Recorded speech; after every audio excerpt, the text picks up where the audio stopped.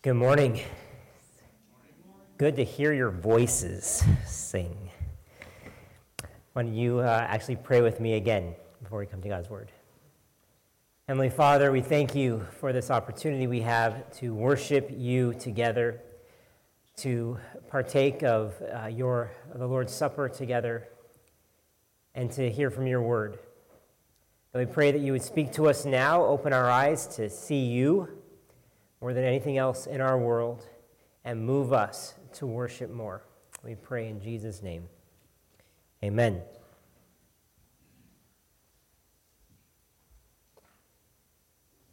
We are so caught up with what is happening right here and right now. We spend our days thinking of what to eat for dinner or when to catch the next bus.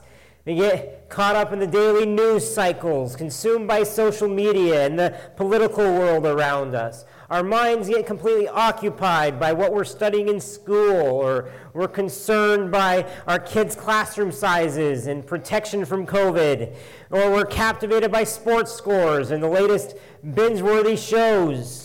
We are so caught up with what's happening in our immediate proximity that we totally lose sight of what is constantly true above and around us all the time. Like if we were only more aware of the full picture of reality, both seen and unseen, I believe it would change our lives. Hence the need for a revelation. A revealing, a pulling back of the curtain on reality, which is what the Bible, God's Word, gives us really all the time. Perhaps nowhere is this more powerfully done than in the book at the end called Revelation. And at the heart of this book of Revelation, we get a little peek into the throne room of heaven, which you may imagine to be a mystical, ethereal, even irrelevant part of reality. But it is really the most important, most foundational, most relevant part of reality, as everything in existence exists because of it, and it is where all of history is headed. As Robert Mount says, a true insight into history is gained only when we view all things from the vantage point of the heavenly throne. So, let's attempt to do that together today. If you would, take a Bible and please turn with me to Revelation chapter 4. Or if you don't have a Bible, I'm sure you can find one on your phone or in an app. Revelation 4. Get ready for a revelation of God Himself through His Word today. We spent basically all summer sporadically looking at the 7 letters of Revelation in chapters 2 and 3, where the Apostle John relays messages from the risen, exalted Christ to his churches. And these letters were already written in a very majestic context, in the presence of the glorious Christ, just relaying these messages to John. But in chapter 4, the scene takes a dramatic shift, changing locations and turning John's gaze and all of our gazes upward. Shortly after, Jesus was introduced in one of the letters as the one who opens doors that no one will shut. John says this in verse 1 of chapter 4. After this I looked, and behold, a door standing open in heaven. And the first voice, which I had heard speaking to me like a trumpet, that's the voice of Jesus, by the way, said, "Come up here, and I will show you what must take place after this." So John is invited to enter into the scene set before him, to walk through the door. It says, "Come up here. I'll show you what must take place after this." Now, the Bible doesn't specify when after this is. Was it after John's messages were delivered? After his lifetime on earth? After today? We aren't told. So I would recommend that we don't speculate too much. However, I will mention that many of the time markers in Revelation, like after this, may not necessarily refer to chronological history, but to chronological revelation. In other words, it's not as much like saying that World War II came after World War I as it is saying that chapter 4 was revealed to John after chapters 1 to 3. And we don't know the timing of when this takes place in history. Either way, though, we believe that what is seen in chapter 4 is really true both now and in the future. We will all witness this at the end of time, but it's also absolutely true right now, today. So, John accepts the invitation that he's given to come up here, and then he quickly sees another thing to behold. It says, at once, in verse 2, at once I was in the Spirit, and behold, a throne stood in heaven, with one seated on the throne. Behold, look. John wants us, his hearers, to come along with him and see what he saw. And the first thing that in all of heaven that caught and transfixed his attention was a throne. Now, this throne is obviously a major focus, or the major focus in chapter 4. It's mentioned 13 times in only 11 verses. On the throne, around the throne, from the throne, before the throne. But, lest you think, whoop-de-doo, it's a fancy chair. The throne is not the point. The point is who is occupying the throne. Look again. It says, at once I was in the Spirit, and behold, a throne stood in heaven with one seated on the throne. And then this person is on a throne implies majesty and authority, a royal rule and reign. He's a king. Now, John doesn't say who it is that's seated on the throne yet, but we know it's God's throne. And then over the next few verses, John attempts to describe the dazzling scene before him. It's all meant to wow us. It's meant to convey transcendence and power and glory and awesomeness. As another pastor puts it, here, God is large and in charge. To borrow a phrase from Boromir, clearly, one does not simply walk into the throne room of God. John has been brought into a blaze of otherworldly power.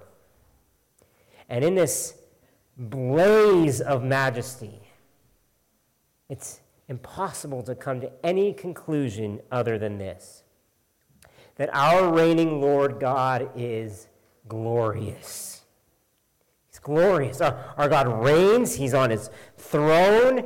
And our reigning Lord God is breathtakingly glorious. Before we see how God appears to John, just pause and soak in the truth that our God reigns. In contrast to the throne of Caesar, or to the throne of Satan, or to any modern ruler's throne, there's a higher throne than theirs, a supernatural, heavenly, supreme throne. And as Gerald Johnson says, good news, the throne of the universe is occupied. It is not up for grabs. It often feels that there is no one in control, or worse, that there has been a coup and that the powers of chaos, evil, and death have stormed headquarters and taken over. Look, look, look! A throne, and someone is sitting on it. Someone is on the throne, pulsating with brilliance, light, life, and glory, infinite calm, and absolute power. Now, is that ever good news for this crazy, sad, and scary year of 2020? And God is still on his throne. Is this something that we should remind ourselves of and fix our eyes on every single day. Our God reigns. In verse 3, when John tries to describe God, he doesn't give any shape or physical likeness at all. He resorts to using colors. The colors of precious jewels. Look at verse 3. It says, "And he who sat there had the appearance of jasper and carnelian, and around the throne was a rainbow that had the appearance of an emerald." Jasper, carnelian, and emerald were three translucent gemstones. Jasper may have actually been an opal or a diamond. Carnelian was this fiery red gem. And the emerald could have been a bright green or a transparent crystal like a prism. The effect was, in fact, to yield a rainbow of color encircling the throne. And in verse 3, "And he who sat there had the appearance of jasper and carnelian, and around the throne was a rainbow that had the appearance of an emerald." Now this possibly alludes back to the rainbow of Noah's day, symbolizing God's faithfulness. People have suggested that each stone symbolizes something unique as well, which may be true. But it's likely best to take them all together for a glimpse of resplendent beauty and glory. John can't even describe the person himself, just his radiance. And in 1 John 1:5, which Pastor Kenny preached on last week, it says that God is light, and in him is no darkness at all. In 1 Timothy 6:16, it says God dwells in unapproachable light. Here's a first-hand account of seeing that light. Actually, we see very similar descriptions of God's glory elsewhere in Scripture. Paul Carter explains that Revelation is like an art gallery filled with paintings that have been painted in colors borrowed especially from Old Testament canvases. Take Ezekiel 1, for instance. When the prophet Ezekiel has a vision of God. I don't know if you know, but it's quite a spectacular vision he has. And there are actually a number of different features from the imagery there in Ezekiel that John uses here. Just listen to Ezekiel's description. This is some of it. He says, "There was the likeness of a throne, in appearance like sapphire, and seated above the likeness of a throne was a likeness with human appearance. And there was brightness around him, like the appearance of the bow or the rainbow that is in the cloud on the day of rain. So was the appearance of the brightness all around." And then he says, "Such was the appearance of the likeness of the glory of the Lord. And when I saw it, I fell on my face, and I heard the voice of one speaking." A Revelation actually reverses that order. John already fell on his face back in chapter 1, and the Lord spoke already, and now he sees the glory. But I think you can hear the similarities, right? Both are trying to describe the indescribable, the appearance of the likeness of the glory of the Lord. In verse 4, John notices that while God alone is the center of attention, he is not alone in heaven. Look at it. It says, "Around the throne were 24 thrones, and seated on the thrones were 24 elders, clothed in white garments with golden crowns on their heads." There are all kinds of theories as to who these 24 elders are. Are they a special order of angels? Are they the 12 patriarchs and 12 apostles combined? Are they Old Testament saints? Are they heavenly court of judgment? Or maybe they represent the whole of the people of God before God's throne. Ultimately, we don't know for sure. We do know certain things about them, though. They're clearly very important beings or groups of people. They sit on thrones in God's very presence. They are possibly the greatest non-divine rulers in the universe.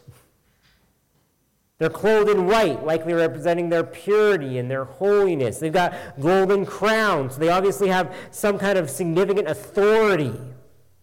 We also know a few things about their role in heaven. It's a fairly priestly role. In Revelation, their main activities are to lead the way in worship and prayer, and they also act as intermediaries or go-betweens, interpreters, helping us understand things that are going on. So this is around the throne. Then in verse 5, the scene gets electrifying. It says, "From the throne came flashes of lightning and rumblings and peals of thunder." Can you even imagine that? I think the Message paraphrases, "Lightning flash and thunder crash pulsed from the throne." Supernatural power was visible and audible, blinding and deafening. And it all came from the throne. And such was the power of God's presence. Think of when God came down on Mount Sinai. He came in lightning and thunder just crashed everywhere.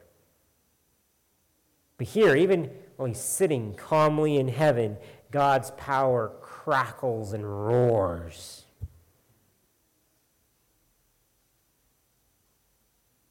From the throne came flashes of lightning and rumblings and peals of thunder. And before the throne were burning 7 torches of fire, which are the 7 spirits of God. Now, this is the only place in this passage John helps us interpret the symbolism behind it. He says that the blazing torches before the throne are the 7 spirits of God. And most believe that this is a reference to the Holy Spirit, the 7-fold, perfect, complete Spirit of God hovering before the throne. And it makes sense that the Spirit would be signified by fire. Like, think of Pentecost, or the way that the Spirit acts as light, illuminating truth for us, or the way the Spirit blazes, purifying us and burning away the impurities, convicting us of our sins. But look at this, like the same Holy Spirit who indwells our lowly bodies is forever ablaze before God's throne in heaven. That's the Spirit that God has sent to dwell in us. As Danny Aiken says, he is perfect in his person, perfect in his position, perfect in his purity, and perfect in his power. Finally, this paragraph ends in verse 6 with, "And before the throne there was, as it were, a sea of glass, like crystal."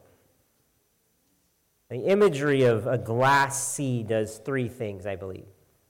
1, being like crystal, it would reflect and refract the magnificent colors and light just everywhere, enhancing the beauty of the scene to be even more spectacular. 2, like a similar expanse that is actually seen in Ezekiel 1 again, it separates God from his creation. And 3, the sea, in biblical imagery, almost always symbolized chaos.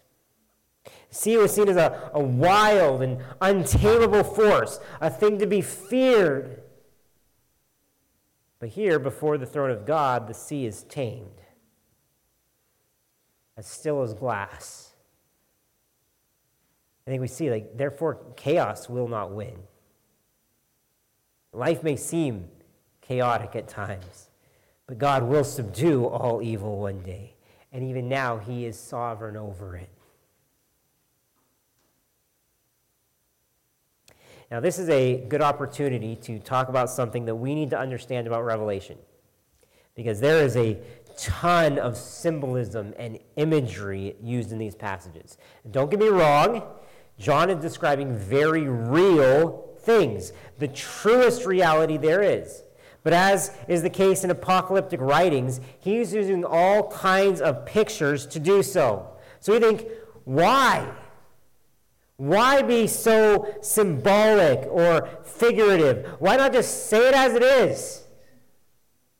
The truth is, we may not be able to handle it as it is. And John may not be able to describe it better than he does. And he doesn't have the categories for something like this.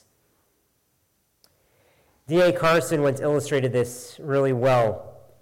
Said that he had a sister who was once a missionary deep in the jungles of Papua New Guinea, where she ministered to a technologically primitive, extremely isolated tribe. Like they had no contact with the outside world at all.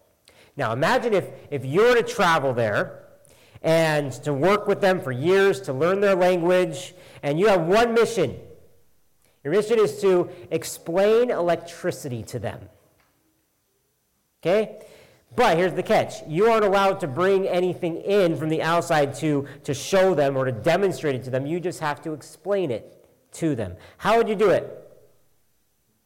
How would you help them understand electricity?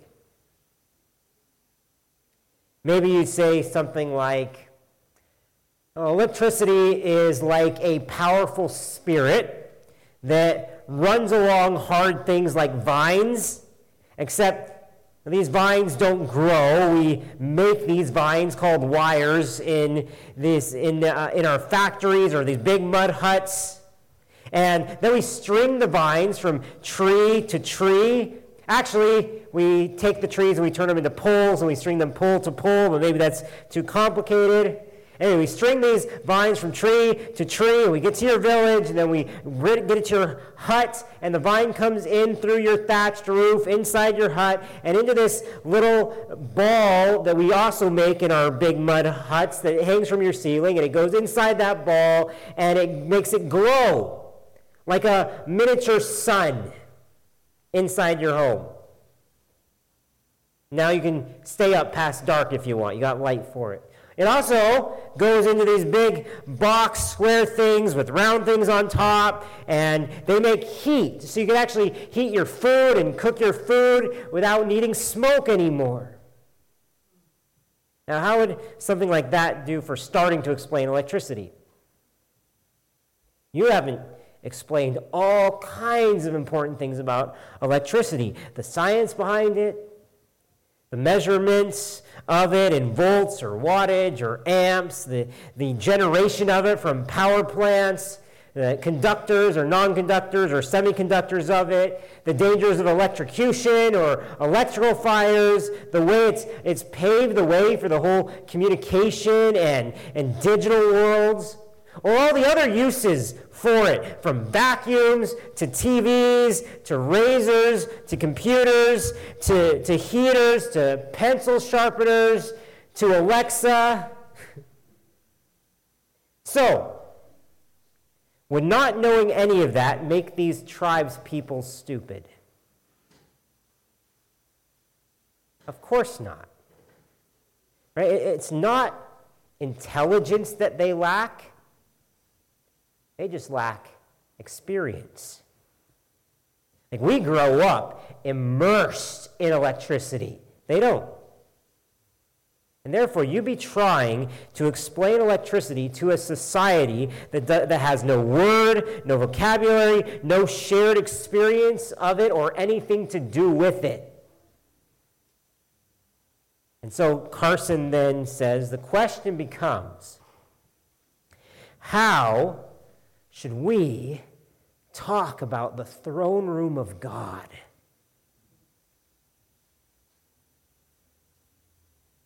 Because we're a human society that has no vocabulary and no words and no shared experience of it. Our knowledge of God and of heavenly things is so extremely poor and thin. Like, electricity is way closer to the culture of a primitive tribe than we are to the culture of heaven. So how can we describe it? How can we understand it? The best we can do is to talk in metaphor, and similes, and images, and parallels. And it's no coincidence that God often reveals himself in exactly those ways to us. It allows us to comprehend just some of his glory.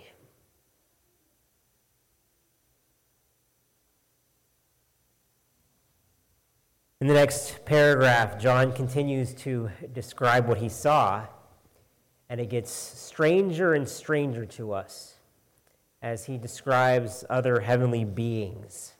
And yet, the ultimate point of describing the scene at all, I think, will still be crystal clear, and that's that our reigning Lord God is holy, holy, holy.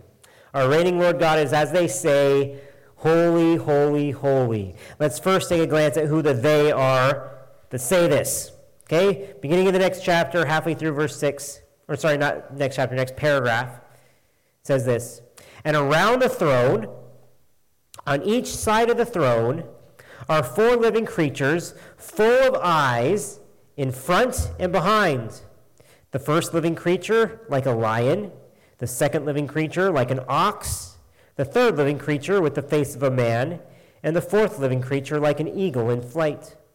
And the 4 living creatures, each of them with 6 wings, are full of eyes all around and within, and day and night they never cease to say, Holy, holy, holy is the Lord God Almighty, who was and is to come."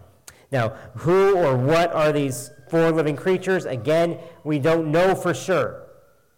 Some say they represent certain people groups or all of animate creation. Others say they're angelic beings, heavenly beings of some kind. There are 4 living creatures described very much like these, actually back in Ezekiel 1 and Ezekiel 10. And there they're called cherubim,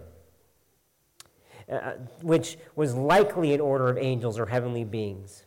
But with their 6 wings here, and their cries of holy, holy, holy, they also resemble the seraphim from Isaiah's vision of God's glory in Isaiah 6.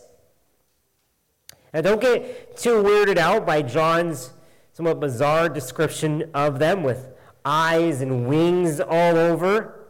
Again, he doesn't have categories for something like this. Neither would we. And there's a lot of symbolism here. It's likely the wings show how swift they are. Their eyes show how alert or how all-seeing they are. And in Revelation, they always, the cherubim and seraphim here, they always seem to be leading the way, both in worshiping God and helping carry out God's judgment on earth. That's our best knowledge of who these are. But far more powerful than their appearance or their roles was these creatures' message, which it says they never cease to proclaim. Day and night, they never cease to say. They never take a break. Like, this is ongoing right now. The greatest, most powerful beings in existence are continually declaring how much greater their God is. As Johnson says, when we go to worship, we are entering a service already in progress. Worship does not begin with us, and it will not end with us. Excuse me.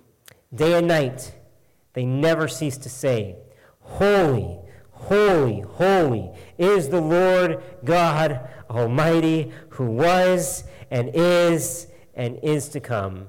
That contains 3 of the most fundamental descriptions of God out there: holy, almighty, and eternal. Go through each one of these one by one. But coming first on the list, in order and in intensity, is his holiness.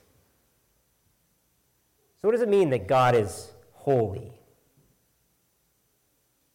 When we hear the word holy, we tend to think of being pure or undefiled by evil. And that is definitely an aspect of holiness. But it's also more than that.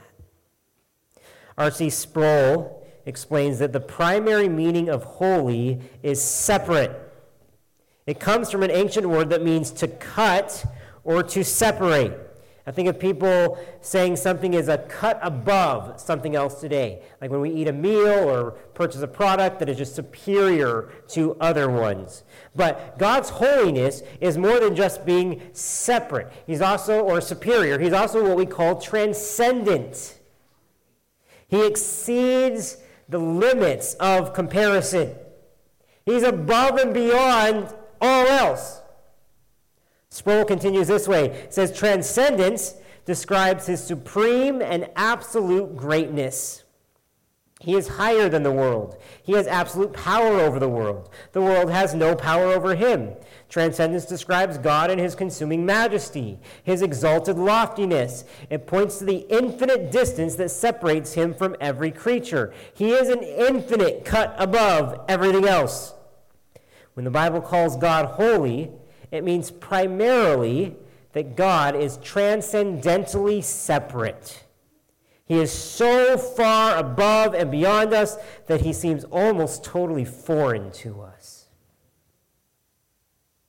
But notice here, God isn't just holy.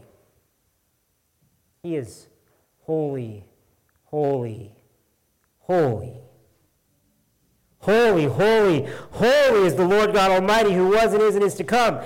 For God to be holy, like, you know that to say something twice adds emphasis to it. And we see that in Scripture, like where Jesus says, truly, truly, I say to you. To say it thrice, though, 3 times, just emphasizes it to a superlative degree. You know that even though God is love, we know God is love. Scripture tells us God is love. But the Bible never calls God love, love, love. We know God is good. The Bible never calls him good, good, good. Not even a good, good Father. But here in Isaiah 6, it says God is holy, holy, holy is the Lord God Almighty, who was and is to come. For God to be holy is for God to be God. It's almost synonymous with him. In view of his holiness, our best response is awe. Fear the Lord. When seated on the throne is holy, holy, holy.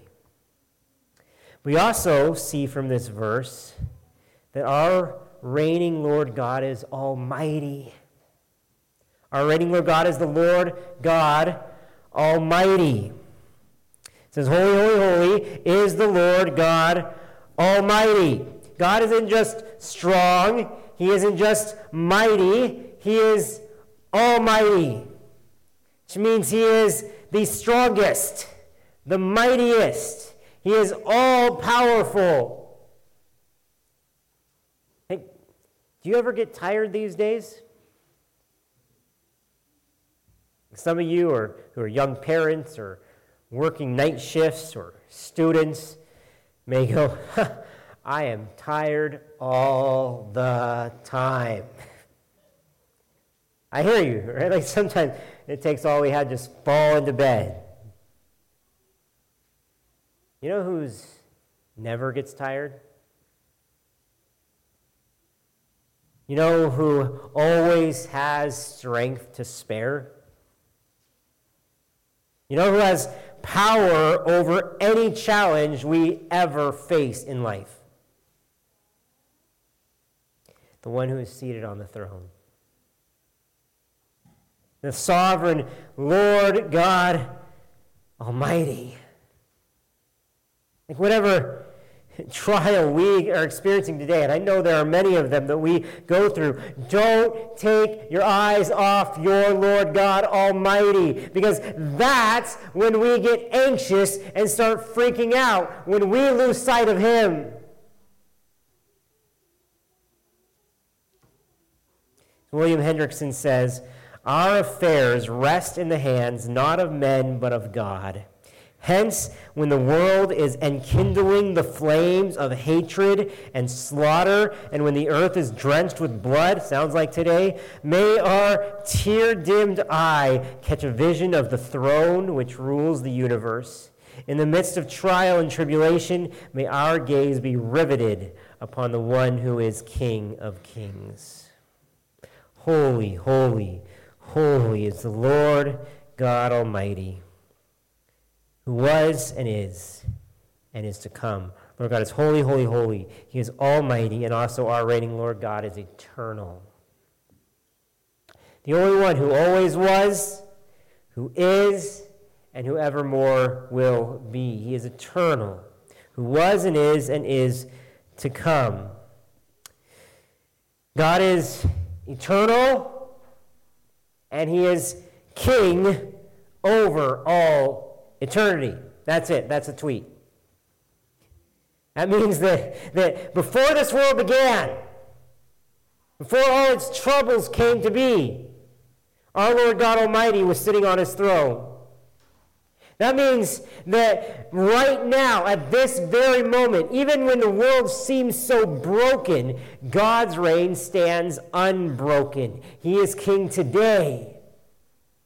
That means that no matter how bad things get in the future, no matter what life has in store for you, no matter how much it looks like evil is going to win, God will still be sitting on his throne. The heavenly beings will still be singing to him. The world will still be under his control, headed towards his ends, and you can trust him. Today, tomorrow, forever.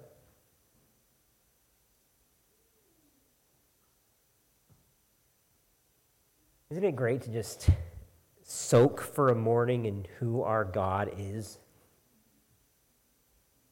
I'm telling you, we lose sight of this way too easily. And when you hear God's word describe our God and King this way, as glorious, holy, almighty, eternal, and what response does it prompt in you? I hope it makes you want to join in with the heavenly worship service. Because that is the least that God deserves from all of us. And we see this in the final verses of chapter 4. Follow along with me in verse 9. It says, "And whenever the living creatures give glory and honor and thanks to him who is seated on the throne, who lives forever and ever, the 24 elders fall down before him who is seated on the throne," he reigns, "and worship him who lives forever and ever." He's eternal. And so heaven worships. 24 elders fall down before him who is seated on the throne and worship him who lives forever and ever. They cast their crowns before the throne, saying, "Worthy are you, our Lord and God, to receive glory and honor and power, for you created all things, and by your will they existed and were created." Here's what we need to hear and finally take away today, that our reigning Lord God is worthy. Our reigning Lord God is worthy. Worthy of what, you ask? Well, the living creatures first give glory and honor and thanks. Glory, they glorify God, magnify his greatness. Honor, they respect and esteem God for who he is as king and holy and above them. And thanks, they thank God for everything he's done. And then the elders fall down and worship him, it says. He's worthy of worship in all its forms.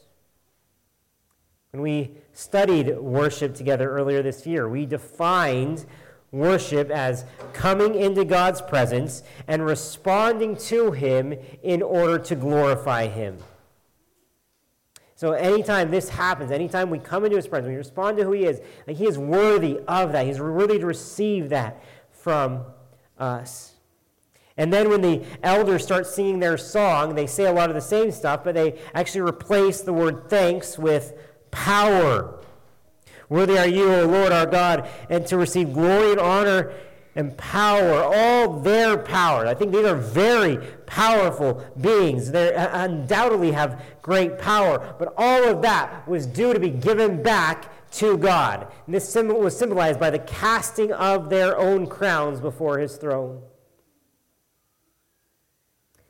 In the ancient world, it was common for lesser kings to place their crowns at the feet of more powerful rulers, like the emperor, to show their submission to him. And here, the courts of heaven declare and demonstrate that God is king above all kings,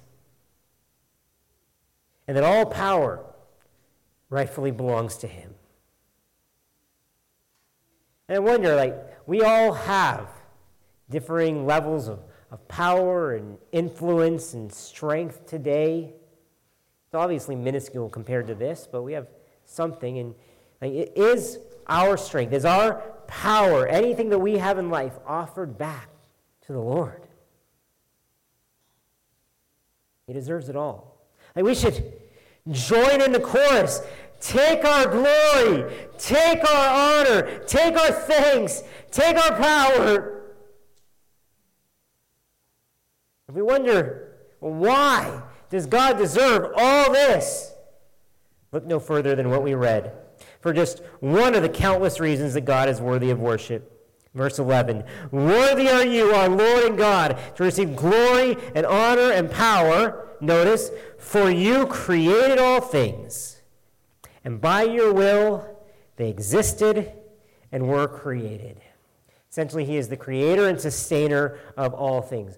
All things, from every germ to every galaxy and everything in between, including every single human being. Not only are we created by God, but we were willed into existence by him. You exist because God wanted you to exist. You are created in the image of God, wonderfully formed by him. You are alive today still because by his will you're still alive. He himself gives to all mankind life, breath, and everything.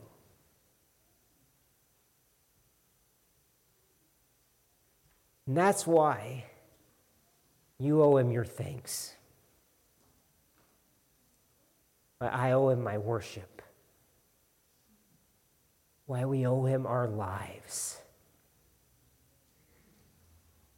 Not that he needs us or that we could actually repay him, but he desires that we freely give him what he is worthy of. Everything owes its being to the one seated on the throne. Whether or not you realize it or acknowledge it, God deserves your life. He deserves your respect, your ambitions, your devotion, your gratitude. If he had just created and sustained us and did nothing else, he'd deserve eternal worship. And that's enough for this passage. But as Christians, we know so much more of why he's worthy, don't we? Most notably, the incarnation, life, death, and resurrection of Jesus Christ, what we call the gospel. What's interesting here in Revelation 4 is that besides Jesus inviting John through the door, Jesus is noticeably absent for the rest of the chapter. This is clearly meant to be a picture painted of God the Father in particular. The Son and the Spirit, they're present there, but God in three persons, but the focus in this chapter is on God the Father. You wonder where Jesus is, don't worry. Just wait till we look at chapter 5 next week. But for today, as you consider why God is worthy to receive your glory and honor and power, consider how the Father sent his beloved Son out of this incredible glory to die because he so loved the world. In his holiness, he could have just crushed us, crushed the world. Instead, he sent Jesus to save it. And now you and I get another chance to give our hearts to him and our lives and live our lives for him. Truly, he is worthy of that in the least. And if your very existence doesn't get your blood pumping here, then maybe your restoration and reconciliation to God the Father will. Like he is our Father. This God is now our Father in heaven. We are God's children now, all because of Jesus. And if you're not, you can be today. The door stands open for you to walk through. And the glory and the beauty and majesty of this scene, this will be your destiny.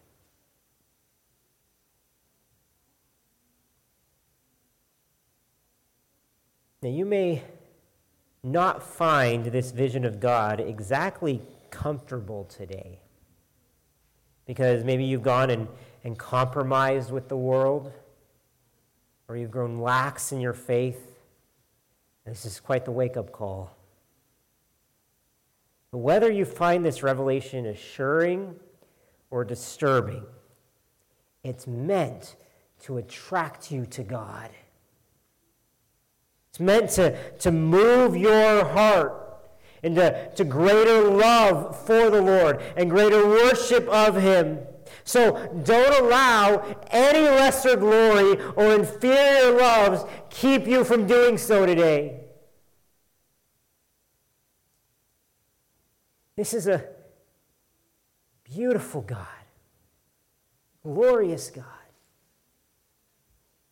also a holy God, not a God you want to play games with, and yet one who beckons us near. You're still wondering, well, how do we worship him? How can we give him this worship? I'll say it starts in our hearts with a love for the Lord. And then it comes out of us. What we say, what we think, what we pray, what we sing. So, do you talk about the Lord? It's who he is, what he's done in your everyday life.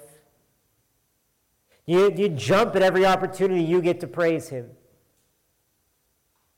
Does thanksgiving flow from you in your prayers, in your conversations?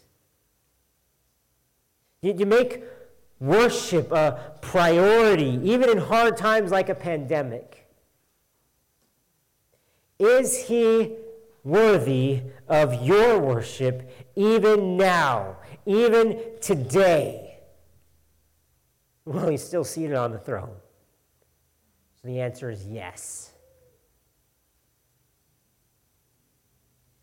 To end with an exhortation from Charles Spurgeon, it says, "Beloved friends, we may well continue to praise God, for our God continues to give us causes for praise." Would you pray with me?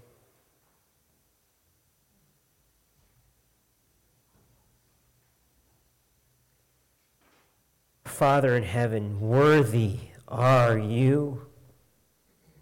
Worthy are you, our Lord and our God, to receive glory and honor and thanks and power from us. For you created us. You sustain us. You saved us.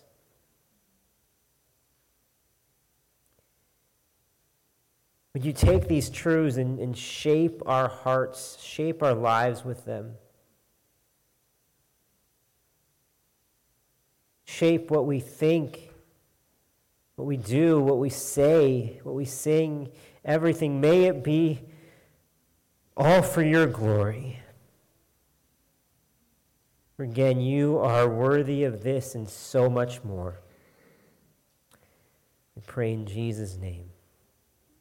Amen.